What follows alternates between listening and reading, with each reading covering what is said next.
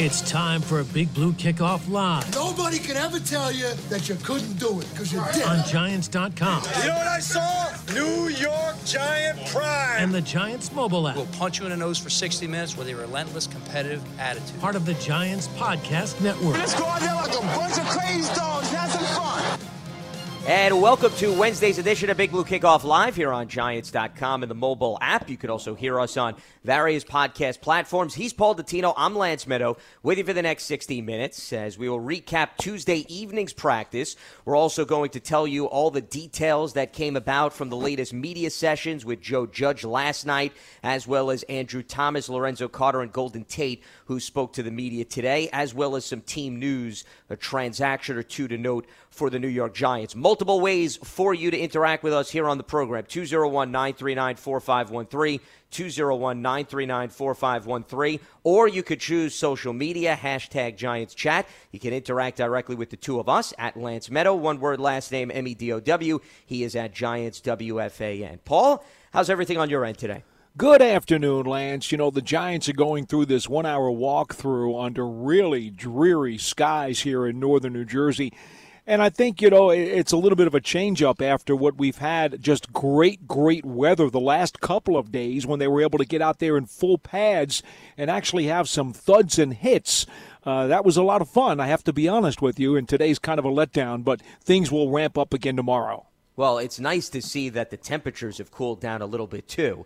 I think you would be relieved in terms of your power walks, and given the humidity that we've all been dealing with in the New York, New Jersey area, it's at least nice that Mother Nature has provided some relief over the last 24 hours. But to your point, and Joe Judge even mentioned this, Paul, when he recently spoke to the media, he said, based on the schedule that they're going to follow for the most part during camp, Saturday's the day off for them. Then they come back, they work hard on Sunday, they work hard on Monday, and that's why he wanted to give the team an evening practice on Tuesday just to give them a little bit more of an opportunity to rest up their bodies. So now that you're really in the middle of the week, it's understandable and it makes sense that today it's just a typical walkthrough before they amp things back up on Thursday. Well, if you look at it scientifically, Lance, it looks as though he's trying to give them some semblance of a physical schedule that will look something like what he'll have during the regular season.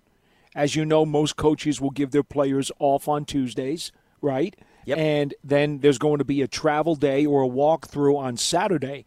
So those are the 2 days where their bodies usually rest up and heal as we progress through the NFL schedule. So I'm looking at what he's trying to do here during training camp, and I'm sensing something similar to that. Not exactly necessarily, but I think he's trying to get them into, I don't know if work habits are the right terms to use, but maybe that's what it is.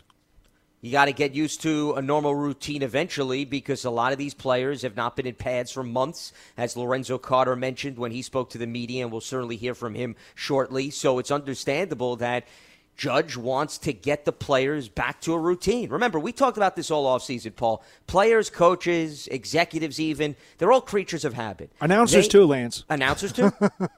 Point well taken.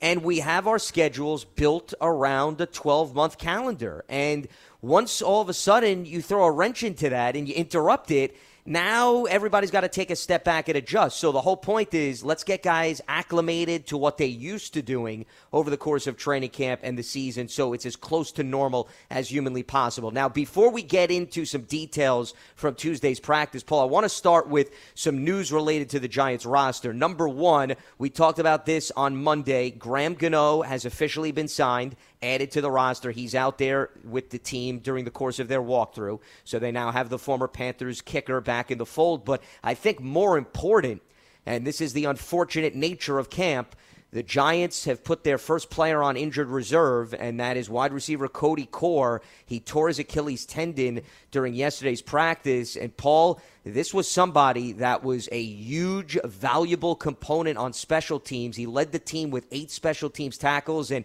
how many times did we bring up his name in terms of hustling down the field and making those key plays to not give the opposition favorable field position? Well, let's just say this. Nate Ebner, who we kind of thought was going to take Michael Thomas's place, now really has to shoulder a major load because the Giants' top 2 special teamers from last season are no longer on the team. Well, Core is, but he's on IR. You get the point. It simply means that one of these other guys, one of these rookies in particular, or maybe one of these undrafted guys who's looking for a spot on the depth chart, is going to have to show this coaching staff something over the next few weeks that says, hey, I can help be that guy. Please put me on the roster because I'll get down there. I'll make those tackles. I'll make sure I down the ball inside the 5-yard line. If somebody wants to step up and take that job, it's there to be had. And it was such a critical facet of the team last year. So you're huge. Right. They are going to be looking for somebody in particular to step up. And more often than not, Paul, the young guys, right, are the ones that fill out the special teams rosters. So I can't think of a better opportunity, just like we were talking about the secondary earlier this week. You know when somebody ahead of you on the depth chart, unfortunately, is going to be out for a period of time or the season, which is the case for Cody Core, no better opportunity and time to then prove to the coaching staff that you deserve to now move up the depth chart. And guys may always look for opportunities on offense and defense, but sometimes the way you carve out a place and make a name for yourself is as the gunner or as a key guy in terms of hustling down the field to make a tackle in the open field on special teams. And right now, I think a lot of these young players have a great shot at proving to the coaching staff that they're worthy of some of these roles. Remember, it seems as though it's going to be Joe Judge's philosophy that understanding that defense may be behind offense and special teams, that he's going to want to win special teams every single weekend and win a lot of games on offense as well. The question's going to be, how does the defense fare? And that may ultimately decide what the Giants' one-loss record is. But in terms of unit play, he wants to win 16 out of 16 on special teams. That is his bread and butter. Losing a guy like Cody Core is a significant blow unless they can find somebody who comes out of the shadows and becomes just as dangerous as he is in terms of tilting the field. You know the Judge has a good eye for those kinds of guys. Obviously, with the Patriots, he had a terrific special teams core up there when he worked with those folks. Maybe there's somebody he already has his eye on here, or maybe there's somebody that he can mold over the next few weeks and coach up to get to that point. Bottom line is, I've got a lot of confidence that Judge will either ID that guy or grow that guy, because this is what Joe Judge does. Well, and I think the other thing that's related to what you were just talking about, let's bring Thomas McGahee, Paul, into the equation. Sure. Think about all of the players that he had to shuffle in and out of the lineup, right, over the last 2 seasons. And I know I'm chuckling. I'm not trying to make light of it, but it got to the point where it was a bit comical because it seemed as if on a week-to-week basis you're losing defensive players who are also key components on special teams. And Thomas McGahee has to all of a sudden bring in a new face, get him ready to go. How many different return men did they utilize, Paul, last season, right? So the reason I bring that up is he's used to this. And most special teams coordinators have to be used to that, but this goes back to the relationship between Joe Judge and Thomas McGahee. Between the two of them, the experiences that they've had in the NFL, where you know you have to be on top of your game, you have to be used to shuffling personnel, I think that also bodes well that at least they've got 3 weeks now to determine who can fill in for Cody Core here. Well, let's talk about some candidates for just 1 second before we move on. Could Chris Williamson, a 7th-round draft pick, nudge his way onto the roster by showing he can be that guy? What about a guy like Drayvon Askew Henry, who came over from the XFL's Guardians? Maybe he is going to be that guy. Maybe one of the receivers, much like Cody Core was, steps up. Maybe Derek Dillon. He's small, but he's faster than lightning. Maybe Derek Dillon is the guy who can down the ball inside the 5-yard line because he beats everybody downfield. It remains to be seen. Yeah, I think you bring up a number of intriguing names. There's no doubt about it. Whether or not these guys are ideal depending on the playing time. Austin Mack and Benjamin Victor, two also wide receivers that were undrafted rookies that are trying to solidify roster spots. Those are two guys that come to mind. David Sills is somebody who was briefly on the roster last year. I'm just throwing out guys on the back of the depth chart. Yeah, well, the thing is, those guys don't have the 4.2 speed that Dylan has. And I agree with you. But just overall on special teams, though, I mean, just talking about finding a way to prove to the coaching staff that you have value beyond just being a receiver. Remember, as you well know, Paul, if you're the 5th or the 6th wideout, you got to do something on specials, especially if you want to get a jersey. So, all of these guys belong in the conversation to at least maybe move up a little bit in the minds of the coaching staff. And then, of course, the cornerbacks who you threw out, whether it be a Chris Williamson and Corey Ballantyne is another player. I think a lot depends on what they envision on defense, some of these players doing, Paul. That's the other aspect of this. If you think he's going to be a guy that you're going to utilize on defense with a bulk of the reps, you're probably not going to want to expose him maybe to more injury and hits on special teams. There's probably two other names as long as we're throwing a bunch of guys up there against the wall. Alex Bachman and C.J. Board. Now Bachman is a slot receiver by trade who has really done a good job of running routes and showing some quickness and good hands so far during training camp. And Board, who came in only a couple of days ago, remember he had a cup of coffee with Jacksonville, he has caught everything thrown at him. I mean, you talk about sticky hands.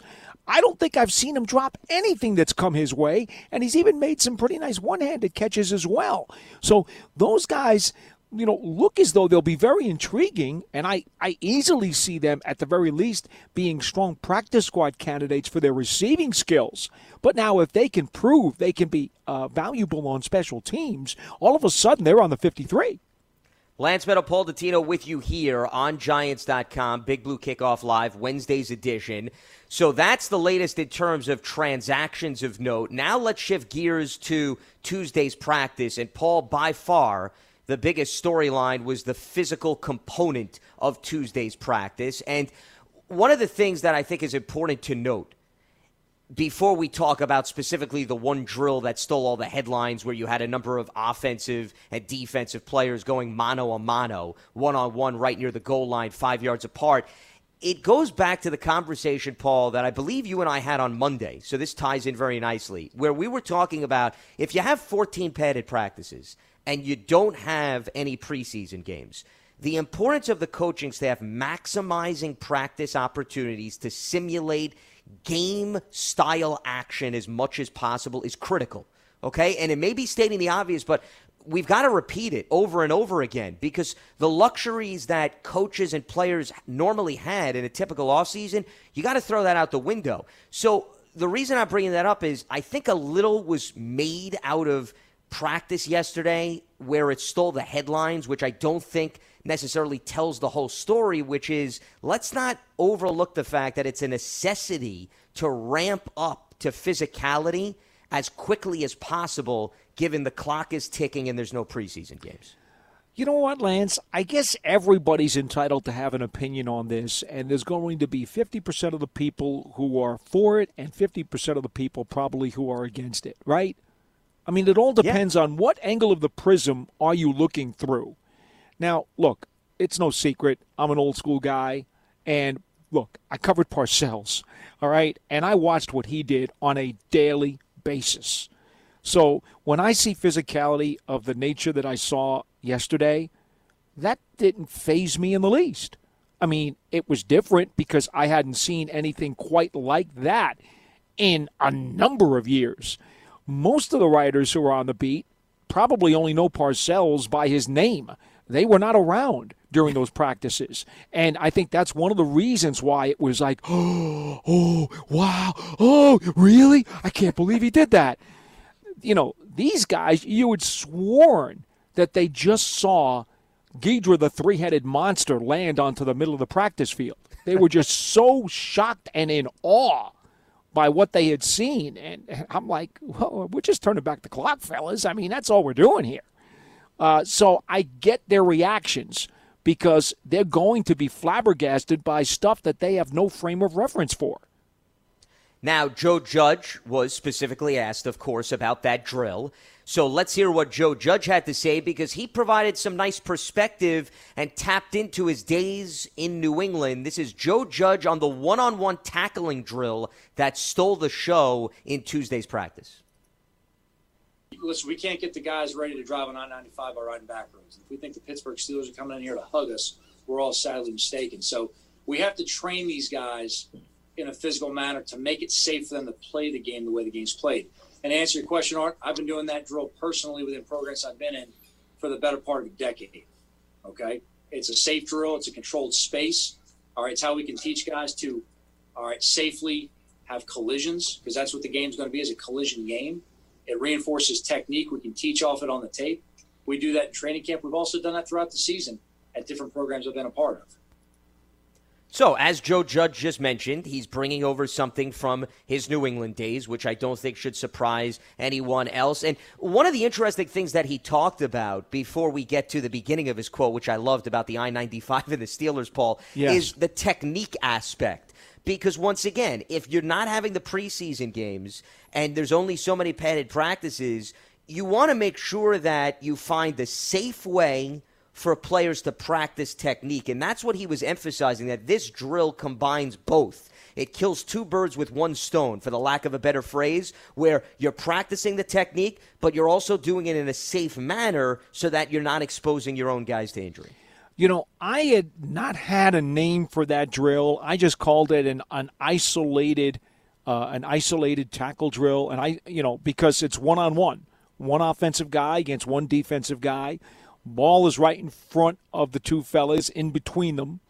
The offensive guy picks up the ball and then runs head-on into the defensive guy who is trying to tackle him, again with proper technique, as you just stated a moment ago. That's the whole point of the drill. The offensive guy has to hold on to the ball, and he has to try to break the tackle. The defensive guy has to try to either strip him or stone him right in his tracks. Now, I've heard some people say that's called the nutcracker drill.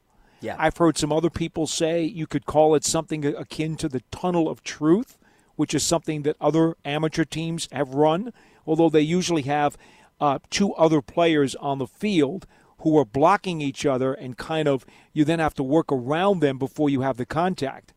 So I simply call it an isolation tackle drill. I think that really gives people a little bit of a better idea of what it is when you hear those words. It gives you a mental picture. I will say this. Joe Judge is clearly an old school guy who believes that you have to harden the turtle's shell before you get to the regular season, or you will wind up paying the price once the ball is kicked off. I totally understand that. And to be honest with you, I totally agree with him. I think that we've had video game practices, we've had flag football practices now for much too long in this league.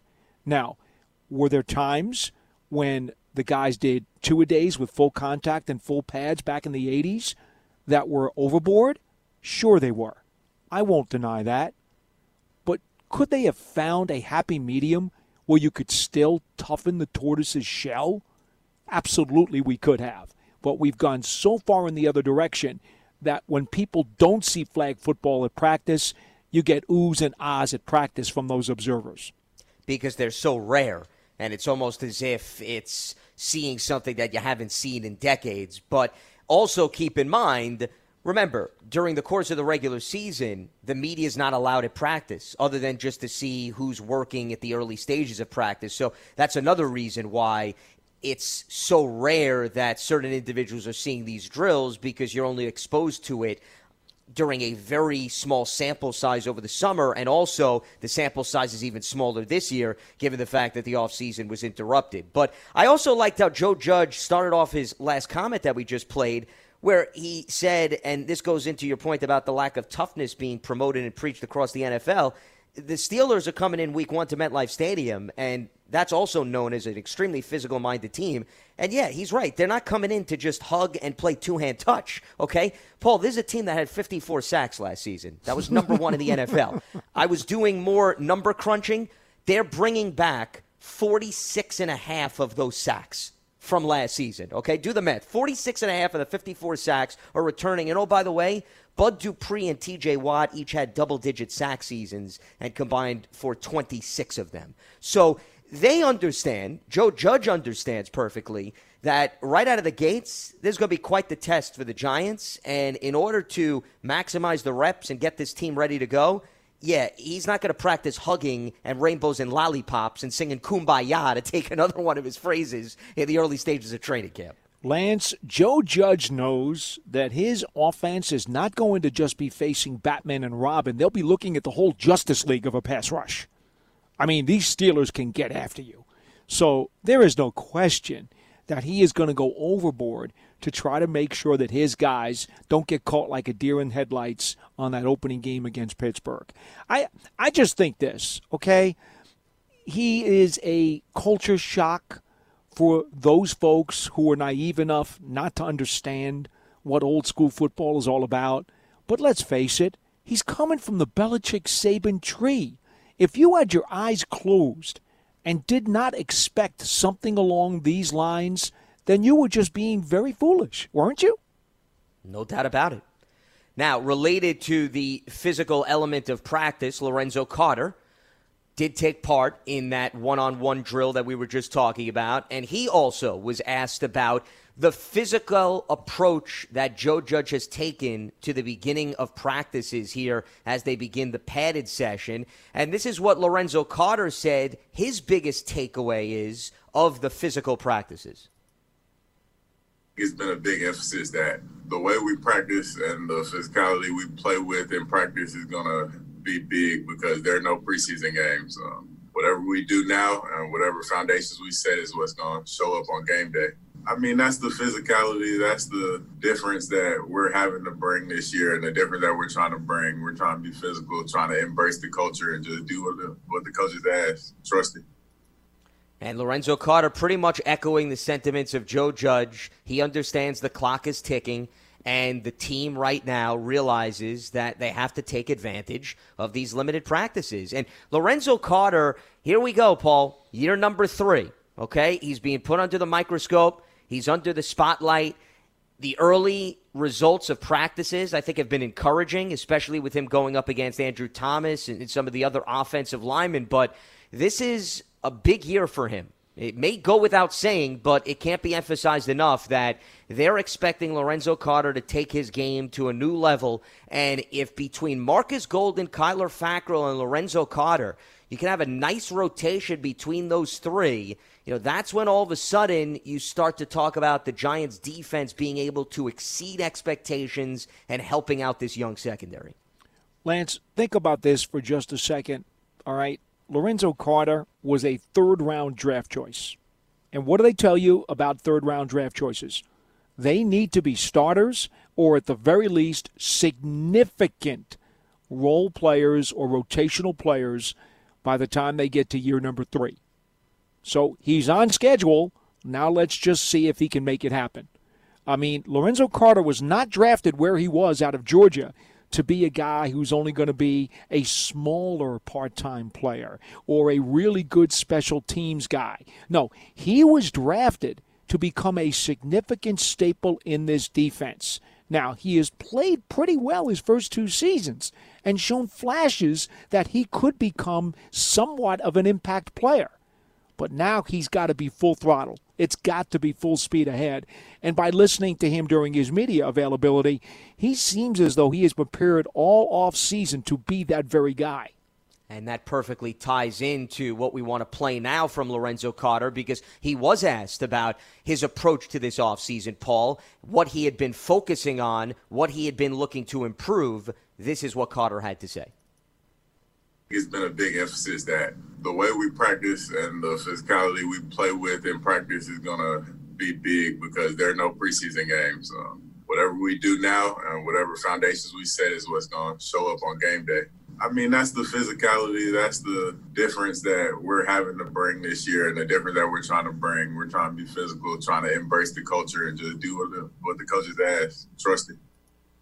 Lorenzo Carter also had emphasized really just refining my game. Like I said, working hands, working power, and working ankles, really, because a lot of times it comes down to what attack angles you have, and that's one thing I saw a lot last year, and that coaches pointed out to me when we got in the lab this year. You can tell I'm not the most technically sound person on this broadcast right now. Hey, we got the point across, Paul. That's all that counts, the finished result. There you we go. finally got to the bottom of what Lorenzo Carter was working on this offseason, and that's what exactly I was about to kick to, and you beat me to it as he talked about the fundamentals and the techniques that he had been working on. And we're going to hear similar points from Andrew Thomas in a little bit, but this is where it was on these young players all offseason, Paul, when they were away from the team and they were only focused on Zoom meetings, what they were doing to take their game to the next level. And I guess what I'm trying to get to is what we see from Lorenzo Carter this season, what we see from X-Man, these young pass rushers who are going to be called on to do more this year. A lot of it is going to be dependent on what they did, in my estimation, Paul, when they were away from the team. Because you can only make up for so much lost time in 14 padded practices. True. What they did by themselves, that I think is going to tell us whether or not they're going to reap the rewards this season. Well, specifically, I'm thinking Carter adds power, and obviously he did a lot of film study to figure out some of the different little tweaks that he could make to his game, specifically on the angles.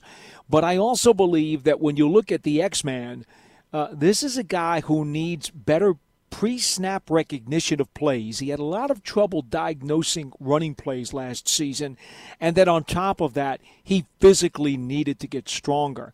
Now, I talked to him right after the season was over, and he had already said to me, my plan is I have to get stronger. I know I need more power. I've got to be able to hold up. So I don't have any doubt, that Zimenez did what he had to do. And as we've seen him work during these early practices, it does look like he's a little bit more assertive and a little bit stronger. The only time will tell when they're in live snap situations, because let's face it, again, Lance, we can't stress this enough. What's happening in August is not necessarily going to be exactly what we see in September. And, Paul, I could not lay out what you just said better. And I'm glad you emphasized that, because I understand we're all yearning for football right now. We're all in the same boat, okay? Nobody's on a separate island, even Paul Dottino, okay? I promise you, people. But it's also important to not take one or two padded practices, as you just hit on, Paul, and run with it. That, what we're seeing now is absolutely going to translate. We're going to tell a lot once the games start, okay? Now it's encouraging to see, hey, who looks good in the early going, who may be showing consistency on the practice field. But remember, they're getting a lot of work, Paul, against one another, and that's great. But it's more important to see what Andrew Thomas could do against T.J. Watt and Bud Dupree than it is whether or not he knows the nuances of the game of Lorenzo Carter and Oshane Ximines. That's the most important aspect. Getting used to your teammates is great, and having them throw different looks your way, once again, all productive measures to move a player's development along. But you're only going to really tell how effective a player is based on what he picks up on film and whether or not he could execute it against an unfamiliar opponent. And we're not going to be able to tell that until we get into probably about the first quarter of the season. Well, there's another issue here specifically about the edge rushers, Lance. And if you bear with me a second, I do think that it bears mention. Think about this. You're a young edge rusher. You're Ximines. Let's just take him right off the top, all right? And you want to hone your skills, and you're going into year 2, and you'd like to get better. Well, who are you practicing against? Well, if you're on one side, you might be going against Andrew Thomas. If you're on the other side, you might be going against Cameron Fleming. Well, the good news is that Fleming's a veteran, and he does have a bag of tricks, but he's also not the highest level of competition that you're going to face this year.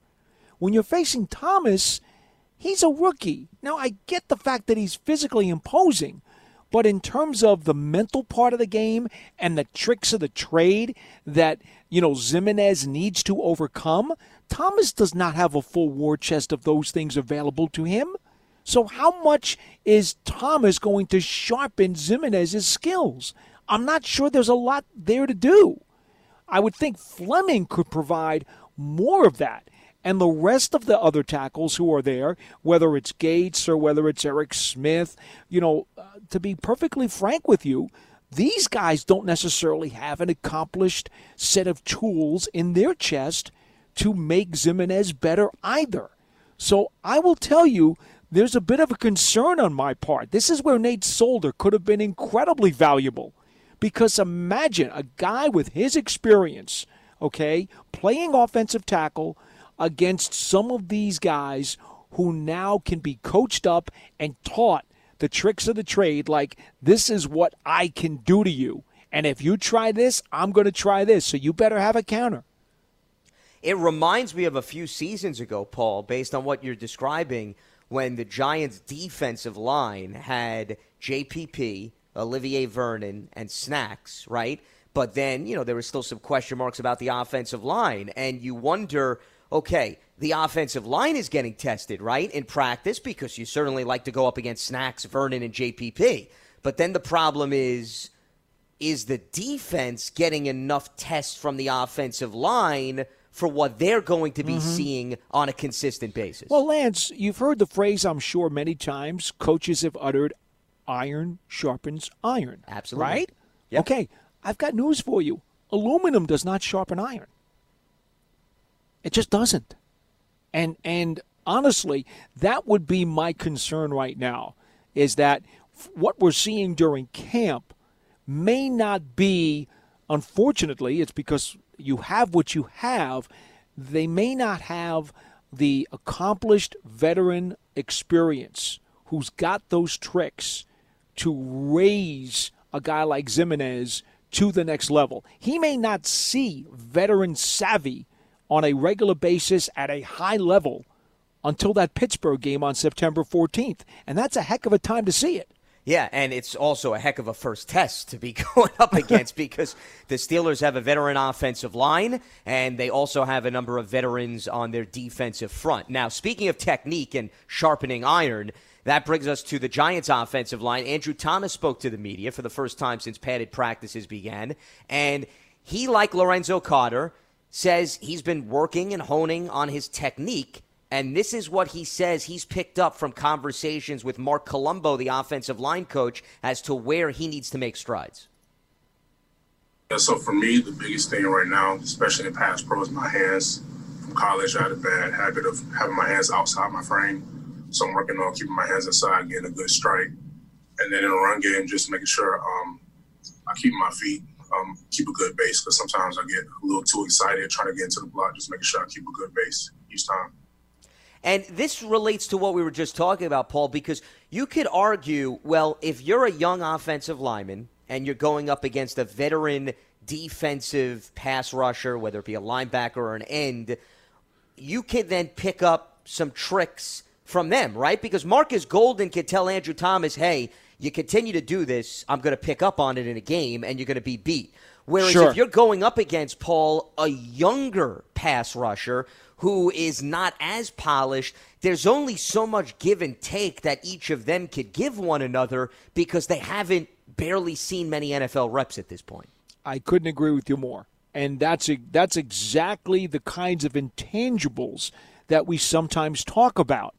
You can talk all you like about the talent that the guy brings to the table on game day, but what are the things that he brings to the table during the course of the week that will actually make him a better teammate because he's helping guys around him raise their level of play too? Golden Tate also spoke to the media as we have been monitoring the matchups between the wide receivers and the secondary members, and this is now a new offense for Golden Tate as Jason Garrett now running the show, and there are a lot of new faces on offense as well. And as this entire group is trying to digest the scheme, Golden Tate was asked, well, based on what happened last season versus what's being implemented now, what makes you think that things are going to be different and more consistent? This is what Golden Tate said he's picked up on. The attention to detail that we are going over as we install it, and I can speak, Jason Garrett shows up every day, and I keep saying this where he's abundantly clear in what he expects from us. And our standard is very, very, very high that we're all chasing every single day. But the detail, no matter if it's a walkthrough or in the meeting room or wherever it is, we are paying attention to detail. And just speaking as a receiver, no matter where it is, we're in the correct stance. No matter where it is, a walkthrough or full speed, we're getting our steps down correctly in our routes. And things like that, I think, are going to make a huge difference, come September once we start playing. So just the attention to detail, I think, is what's going to, really help us out this year. And I think it also helps that Tyke Tolbert, their wide receivers coach, is still around. So the fundamentals that he was preaching, Paul, last season is not necessarily going to change. But Jason Garrett is a former head coach, okay? So here's where his presence not only helps Joe Judge, but also helps his connection with the players on offense, because Garrett has played the quarterback position. He knows what it takes to implement an offense. He knows what it takes to call plays and be on the same page with his players. So the fact that you now have another lens who's held various roles across the NFL landscape, you could tell a veteran like Golden Tate realizes that, he's bringing a little bit something different to the table now. It shouldn't surprise you that Jason Garrett gets those kinds of comments out of a veteran like Golden Tate, because once again, what are we talking about? We're talking about a coach's connection. Jason Garrett was the quarterback's coach for Nick Saban when he was the head coach with the Miami Dolphins. Don't think for a second that he was not influenced by Coach Saban. And much like Coach Saban has influenced Joe Judge, well, Jason Garrett got a lot of that influence as well. Never mind the fact that he comes from a pro football family. And, of course, his father, who had been head coach at Columbia at one point, scouted for the Cowboys, was a defensive coordinator for the Giants back in the early 70s. I mean, it's like, didn't you guys look at the advertisements? The people who are surprised by any of this, it just boggles my mind, because the billboard basically told you what you were getting. Yeah, the resume speaks for itself when it comes to Jason Garrett. You're talking about somebody that has been around the game of football. Forget the NFL level, whether it be the collegiate level, high school football, you name it, that he's seen his fair share of schemes. He's seen his fair share of players. He's been through his fair share of camps, that he knows what it takes to get a team ready. But the other thing that I think is connected to this is what's also noticeable during the course of practice, the interaction between the positional coaches and the players, but also the interaction between Joe Judge and his players. There was one clip that jumped out to me, Paul, where guys are running around with the football and Judge is trying to poke out the ball as he's getting near players and greeting them and, giving them words of encouragement, or also trying to fine-tune their technique. So he is very much engaged in this entire roster as opposed to specifically one facet, which is, of course, what you want to see from a head coach. Well, first of all, he's very vocal. He's very energized. He's very intense. He brings all of three of those traits to every practice session that I have seen. He makes sure that he's running around all the time. I mean, maybe he and I should go on a power walk competition. That would be some scene. Look, he wants to challenge me. I'm ready to go. I will tell you, he does want to get his hands dirty. He's not afraid to have sweat on his brow. And all of his coaches are exactly the same way. You got to see Mark Colombo getting right in there with the offensive lineman, as if he's the sixth lineman, trying to show these guys some things with the punch or with their footwork or their balance. I mean, last night, after the offensive and defensive line did their one-on-one drills, defensive line coach Sean Spencer, remember, Coach Chaos, who is always very vocal and always very animated, after they were done, he went over to the offensive linemen and started slapping hands with each one of those guys. And they were the ones going against his unit. That's the kind of involvement we're talking about with this coaching staff. You brought up Jason Garrett's connections to various individuals such as Nick Saban, and Parcells' name you brought up. Well, where do you think Mark Colombo comes from? The Parcells school of thought, because Parcells was the one that gave him an opportunity in Dallas after he cut ties with Chicago. So there you go. Things come full circle here, Paul. He owes his football life to Parcells because, as he has told us so many times, he had been through some very significant injuries with the Bears. In fact, at one point, doctors told him he had like a 5% chance of playing football ever again. and Parcells rescued him and gave him a chance, signing him to the Cowboys. And he wound up starting at right tackle for 5 years for those guys. And then after that, Parcells had gone into the front office with the Dolphins and brought Colombo there for a year, and he started for 1 year at right tackle with Miami. So, I mean, to say that he idolizes and looks up to Parcells is an understatement. Somebody that certainly understands the grind of football. There's no doubt about that, and hopefully that can rub off on the Giants' offensive line in a positive way, considering there's some young guys on the line. There's also youth on the back end of the receiver depth chart, and Golden Tate was asked about what he's seen out of some of these players that are competing for the 5th, 6th, and maybe even some practice squad opportunities at the receiver position. This is what Golden Tate said about his early observations. The ability that these young guys have been able to learn the material, but also apply it to on the field. With these guys, these young guys haven't gotten the OTAs in the offseason work. We've only had Zoom, so for those guys to be able to digest all that stuff and then actually go out and perform it on the field, I've been impressed. In my opinion, this is a really good young class of receivers coming in that I'm excited about to help grow. To help them help the team, and we're going to take it from there. But we're just taking it day by day, working on our tools to get better. And this goes back to some of the names that we were bringing up when we talked about the Cody Core injury, how he's going on IR with the torn Achilles tendon. Well, Derek Dillon, we've seen some flashes from in practice. We have seen Alex Bachman show some flashes, and Austin Mack and Victor Benjamin, were much more impressive in terms of their resumes coming in out of Ohio State, Paul. But I think it's also positive to see some of these other guys make names for themselves and make the most of their reps here in the early going. Look, I have to tell you, Lance, the entire wide receiving crew has impressed me. I don't think Benjamin Victor has dropped a pass either since he got here. And, I get the fact that, it still doesn't count, and a lot of these are one-on-one drills. Some of them are ghost drills. Fine. That's okay, because I have seen guys come to summer camp, especially rookies, and they've got the flubs. It's just natural. Sometimes it's a little bit too big for them, and they'll start off very poorly. Remember Darius Slayton when he got here last year as a rookie? Oh, yeah. His rookie camp was really ugly. And I'm not trying to be mean. It was ugly. He had the case of the dropsies. It was all over the place. And, but he was able to get himself in order and look at the terrific season that he had.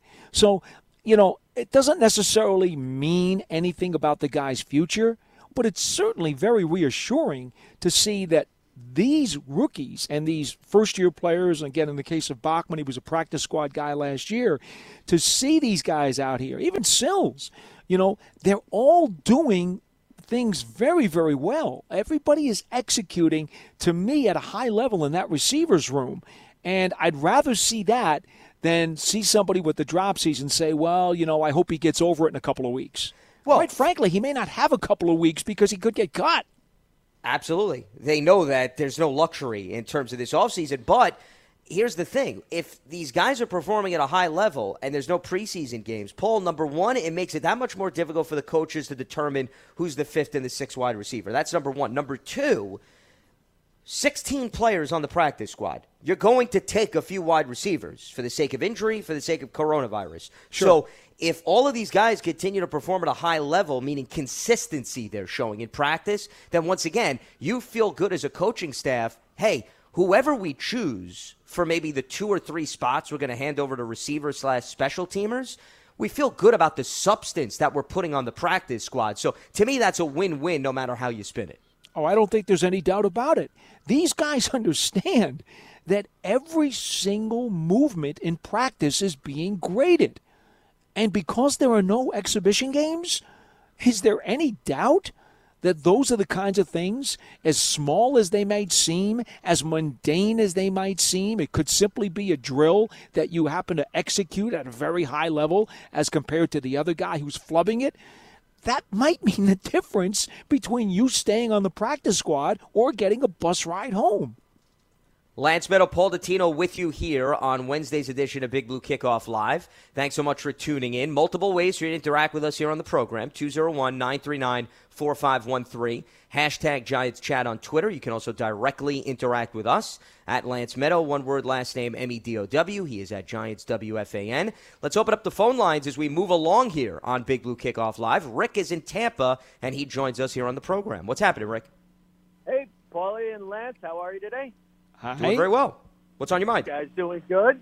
You know, a couple things I want to bring up, and that's getting closer to the season starting and with excitement builds.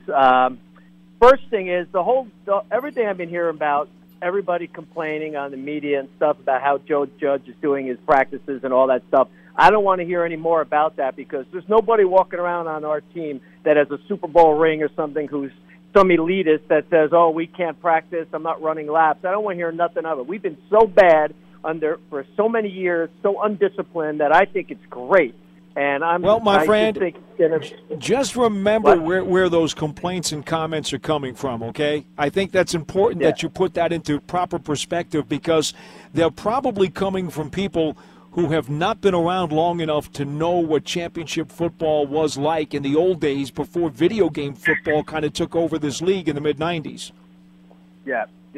No, I agree. And every time I've heard it over the radio for the last couple of days, I've been getting sick thinking about it. But whatever he's going to do to get this team straightened up is what he needs to do. And I'm looking, and he's doing a great job so far. The other thing is, Paul, when you were on with Joe and Evan yesterday, you brought up Darnay Holmes, and when they drafted him, and I saw his video and all that stuff, I was super excited. It just says he could be a great punt returner. He could do a lot of those things, and you made a comment about him as being really shining so far in the preseason here in the camp.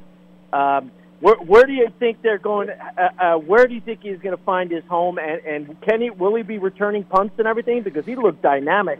And kickoff when the season starts, do you see that as something that they're going to use him for? If I were to make an educated guess right now, based on how well he has played in the slot during these early practice sessions, I would say he's the guy who's going to win that job. Now, whether or not they decide that he's going to be a return guy as well, I mean, you have a lot of guys who can return, and this is only a rookie now. They may not want to put a lot of those responsibilities on his plate. And again, there are a lot of other options to be the return guys, whether it's punts or kickoffs. However, I will say this. Don't be surprised if Darnay Holmes winds up being a guy who steps up as a gunner and someone who really gets down there on kick coverage on special teams, because he certainly has all the attributes to do it. Right. Okay, because I'm thinking that with the no scrimmage games or I should say, no preseason games and everything, the kickoffs and the special teams like that are going to be something that are going to have to they'll probably change on the fly once they see how it's really in real time and real action that it's going. So hopefully we'll see him, but he's a dynamic player, and I agree 100%. He's going to be exciting. The other thing real quick is X-Man. What do you expect from him this year sack-wise? Is he going to shine or what? What do you think, Paul? Well, I would say this, and appreciate the phone call. Thanks very much. I would say this. It all depends, first off, on how many snaps he gets. I mean, Lance, I'll open this up to you because, quite honestly, we don't know what the rotation's going to be at outside linebacker, specifically on the weak side. Yeah, he had 4.5 sacks last season. So when you're projecting his numbers, and he did play in all 16 games, but I would say that his reps really skyrocketed in the second half of the season. So you're 100% right, Paul. I mean, you have to get a better idea of how many reps is he going to get on a consistent basis, and is his snaps going to be even across the board, and are they going to keep him in terms of the key pass rush down situations? So 4.5, remember, he had a 2-sack game. Remember, perspective's important. It's not as if those were all spread out. If O'Shane Ximines can give them 5 to 6 sacks, and Fackrell wasn't on the team last year, so if he could give you 7 or 8, Golden hopefully could duplicate his success. It goes back to this. To me, is going to be a piecemeal type of sack total. I would not expect, Paul, going into this season that you're going to have 2 or 3 guys with monster years. I think that if you can get a few guys that give you that 5 to 6 total, that's how all of a sudden you get your sacks up near 40. But it's going to take more than just Oshane Ximines to get to that point. Let's be honest here. It's not just going to be a one-man wrecking crew this year. No, and I think we've tried to explain this to people for a while, and I know very specifically I have said it's about what is the total production you get out of the position. That's what I'm interested in. Yeah. I don't care about the individual numbers. Leave that to the fantasy football people. What I care about, if I'm the coach of the team, I want to see what's the production from the position.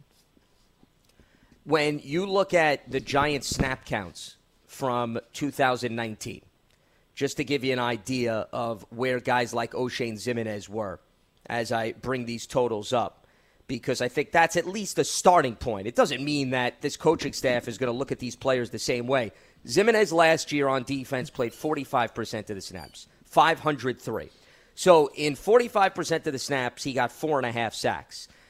Do we see him doubling his snap count? I'm not seeing him double his snap count, Paul, this year. Could he get into the 55% radius in terms of defensive snaps? I don't think that's asking for much. He goes up 10% this year. So if he goes up 10%, once again, to expect him to get 9 sacks is, once again, I think living on another planet. That's why you have to say if Ximines can duplicate and increase his total to that 5-6 category, I think that would be a step in the right direction. The other key is, remember here, you want to see if Paul Dexter Lawrence could get a few more sacks this year. Remember, it's all about the interior pressure too. Leonard Williams, once again, he hasn't been a big sack guy throughout the course of his career, but if Leonard Williams could get you 3 or 4, hey, that's also how you get that total up. If Dexter Lawrence could get 3, if you could get 6 between the two of them, that's where all of a sudden you take some pressure off of the edge rushers that maybe you were penciling or penning in for a specific total. Oh, I think that's a very good point, Lance. And let's not forget, too, Lorenzo Carter is in this mix, even though he's a strong side linebacker. If all of a sudden the Giants are getting big-time numbers, if let's say Lorenzo Carter, for some reason they decide that he's going to be a big part of the pressure package, even if he's going to be primarily a strong side guy. Look, if Fackrell can come close to getting 10 or 12 sacks like he's done once before in Green Bay, if Golden is getting double-digit sacks like he's done a couple of times in his career, well, the truth of the matter is you're probably going to go to the well to those guys in those obvious passing situations, because if they've got a real chance to give you double digits, you're going to do it, and you're going to keep playing them. And that's going to eliminate some of the reps for Ximines. I mean, let's just be real about it. Coaches are going to play the hot hand. And maybe that's the best thing that could happen to the Giants. I've talked about competition a lot when I discussed the 2020 roster. Maybe the competition at weak side linebacker between Fackrell, Ximines, and Golden for snaps is going to make each guy so incredibly hungry that they bring out the best in each other.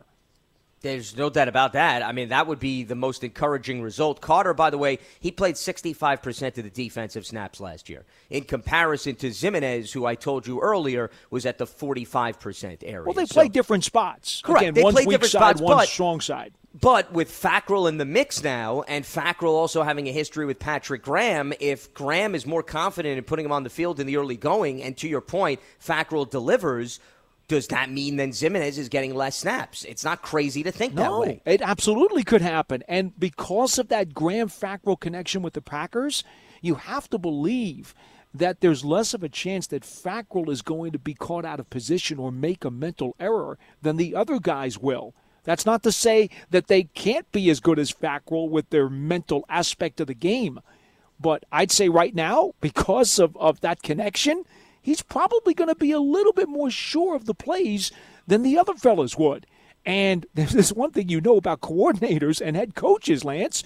You know they don't like mental errors too much. That's why Joe Judge makes guys run penalty laps. Yeah, they got to put the guys on the field that they trust and that they believe are going to execute the plan. Now, in fairness, when Graham and Fackrell were together, it was Mike Pettin's scheme because he was the Packers' defensive coordinator. But your point is still well taken, Paul, that there's that trust factor between Graham and Fackrell. And also, Fackrell's a veteran. He's been in the league much longer than Ximines has. So with less reps at practice and a shorter off-season period when you're on the field, you feel a lot more comfortable that Fackrell will be better adjusted to what's going to happen in week one, perhaps, than Ximines. Let's reopen up the phone lines here at 201-939-42 888-267-4513. Kevin is in Las Vegas. Welcome to Big Blue Kickoff Live. What do you got for us, Kevin?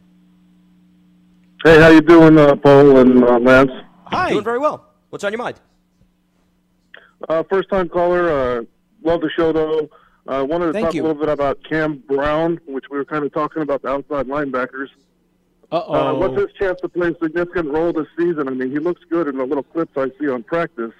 Well, it didn't go so well yesterday. He had some mental mistakes. And how do we know that? Because he was forced to run some penalty laps. And it did not appear like things were going so well for him. Now, having said that, he's got length. We've talked to his coaches at Penn State on this program before. They love his work ethic. They love his effort.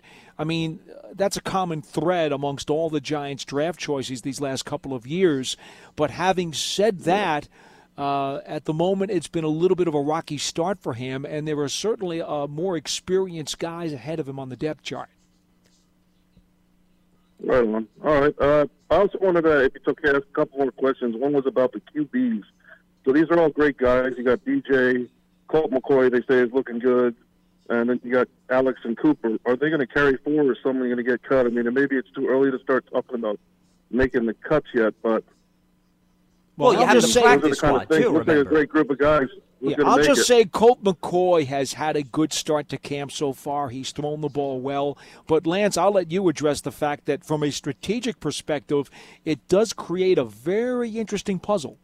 Yeah, I think there's value in keeping 3 guys on the 53-man roster this year simply because of the injuries and the coronavirus. I don't think you want to have to worry about making a last-minute transaction on a daily basis. So the fact that Cooper Rush knows the offense, I think, certainly gives him some leverage because every other quarterback doesn't have a history in the system. Colt McCoy is a polished veteran who's been in various schemes, and he has looked good. And then, of course, it's Daniel Jones. But I think the positive development, Paul, that you and I have talked about on this show is thanks to the new rules that they've implemented with the practice squad. Previously, Alex Tanney on the practice squad was wishful thinking. It just wasn't going to happen. Now, Alex Tanney can actually go to the practice squad. Yes. So I could see the Giants definitely keeping 4 total in some combination between the active roster and the practice squad, but I still think there is value in having 3 on the 53-man roster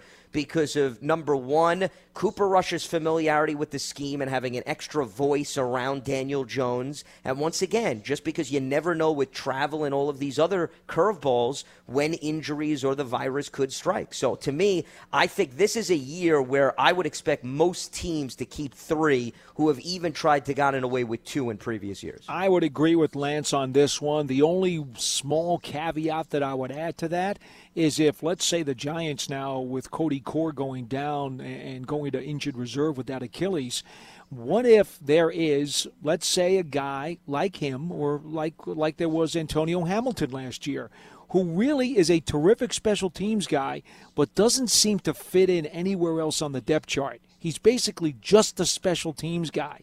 You know, if you have to take a roster spot for someone like that, and the Giants may decide they need to, it makes it a little bit of a squeeze to keep 3. But I agree with Lance. I think you will, especially because you have the opportunity to take 2 practice squad guys every weekend and bump them up onto what becomes your 55 instead of your 53.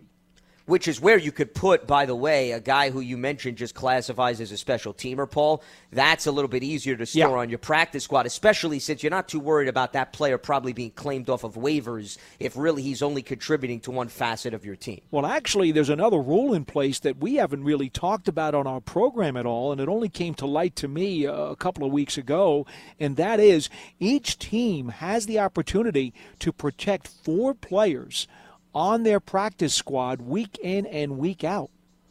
So they don't get poached by somebody else, because the usual rules in the NFL is that you can poach a practice squad player from your team, from someone else's team, as long as you sign him to your active roster that week. Well, that's not the case now. They're allowing every team to protect and freeze 4 practice squad players who cannot be poached, which really makes what Lance just said even more palatable. Do you have another question, Kevin? Okay, yeah. Yeah. Yeah, one last one, and I'll wrap it up and take it off the air for you guys. So during the draft, I was a little bit depressed about the whole wide receiver situation, not taking one. But seeing as the unrestricted free agents we got look pretty good, we got David Sills, Corey Coleman looks great. Unfortunately, like you said, Corey Core went down. Which of these guys, Victor, Benjamin, Austin Mack, or the kid from LSU, which of those guys you think have a chance to make the team? Now, the LSU is more of a slot receiver. It looks like he's going to be playing like backing up Sterling Shepard. The other guys might be on the outside because they're 6'2" and I think 6'5". I just wanted your thoughts on who has a legit chance to make the team. I know special teams is involved, injuries is involved, and it's a little early, but it's too early to tell right now because all these receivers have looked so good. Lance, we talked about it earlier in the program. The entire wide receiving depth chart has looked good. I mean, that's just a fact. There's no getting around it. I don't, the only receivers who played themselves lower to the depth chart are the guys who they've already decided to get rid of over the last week and a half. I mean, even C.J. Board comes in after his cup of coffee with Jacksonville, and in the couple of days he's been here, he's caught everything thrown his way. I mean, that's how good these receivers are playing right now. See, I think with Cody Core getting hurt, not that special teams wasn't a point of emphasis when you discuss the 5, 6, 7 guy, but now it becomes even more of a big looming question mark where the Giants may be saying to themselves, how do we best determine, as we were starting the conversation of this program off, Paul, who the best potential gunner is, who the best potential cover guy is out of that group if, once again, you don't have preseason games to evaluate them. So I think that's where it gets tricky. I will say this. Victor has the height that separates him from the rest of the group. And he was 6'4". red zone target at Ohio State. If you look at his film, he won one jump ball after another. So if the Giants' mindset is we want the guy that brings something different to the table versus Golden Tate, Sterling Shepard, and Darius Slayton, I would say Victor's your man. If you want the guy that is steady, who is going to move the chains, who's a hard worker, Austin Mack is, to me, the guy that comes to mind. I'll go further, Lance. Mack wins the 50-50 ball, and he can play all three wide receiver positions, the X, Y, and the Z, and he also blocks for the run. They're both great players. Listen, I like both of them coming out of Ohio State. I think it was great value that the Giants picked them both up. And who knows, maybe they both make the roster. I don't think right now it's crazy to say. I think both will be here, one way or the other. I think both will be here, even if it's practice squad. I think they'll both be here. One other thing, by the way, as we're talking about the back end of the receiving core, we were asked a question about return men, especially since there were so many different individuals utilized. Remember, before he tore his ACL, and he's also done this in the NFL, Corey Coleman was one of those attractive options. Now, I don't know if they want to move him along perhaps slowly, but I would not remove him from the equation, Paul. He's more than capable of serving as a return man this season. You know what? He's looked real good as a wide receiver so far. I don't sense that there's much, if any, loss to his speed, to his quickness, to his cutting ability. I mean, you watch him out there these days, and you never know that he was hurt. So, I mean, that to me is still an encouraging aspect that they could get some special teams work out of him. Just to give you an idea, by the way, last season, Cody Latimer, Corey Ballantyne, Darius Slayton, Jabril Peppers, Damari Scott, Golden Tate, and T.J. Jones. That's how many different players had at least a punt return or a kickoff return. Now, when you take into consideration, Scott's not an option, Latimore's not an option, T.J. Jones is not an option. So Peppers, Slayton, Ballantyne, and Tate, who all had experience last season, are still on the roster. And then some of the new wide receivers, Corey Coleman, they at least have some guys to test during the course of the preseason. So, of course, which is revolving around going up against one another, I should specify. But that at least gives them some volume, Paul, to toy with. It's not as if it's one man who is going to be thrown out there, and if he's not impressive, they don't have at least other people that they can move in and out to see what they can do as a punt returner or a kickoff returner. Well, the key is the Giants actually have options now. They really can have an open competition, and they can put a bunch of guys out there who they feel can do it, and now it's just a matter of what decision do they want to make. I would say this about Darnay Holmes in reference to the caller before. Holmes was only a regular kickoff returner his first year at UCLA, and he did okay. But then after that, they peeled back those duties because they wanted to get him exclusively on the boundary corner. So I'm not so sure that I'd be anxious to throw Holmes back out there to do it. Another reason, as I said, in addition to not wanting to necessarily overwhelm the rookie. So I would kind of maybe shy away from him. There are so many other guys that they could look to for those jobs. And those other guys, by the way, would not necessarily be getting a bulk of snaps on offense or defense, where Holmes is in a different category because of Sam Beal and DeAndre Baker, where he may be thrown into a baptism by fire on defense. Some of the other names we mentioned, that's not the case, which is why perhaps they wouldn't want to use Holmes. But the good news, once again, is you got youth, you got some veterans. They'll be able to experiment in the early stages of the season before maybe they solidify who they want to utilize moving forward. All right, that is going to wrap up Wednesday's edition of Big Blue Kickoff Live. Appreciate the phone calls. Appreciate the interaction as always. Paul, enjoyed the conversation and look forward to doing it again shortly. Absolutely, Lance. Good to talk to you again. Stay locked to Giants.com for all the latest news and notes. Big Blue Kickoff Live will be up and running again with Thursday's edition coming your way at 2 p.m. Eastern. For Paul Dottino, I'm Lance Meadow. Enjoy the rest of your Wednesday. We'll speak to you tomorrow. Have a good one.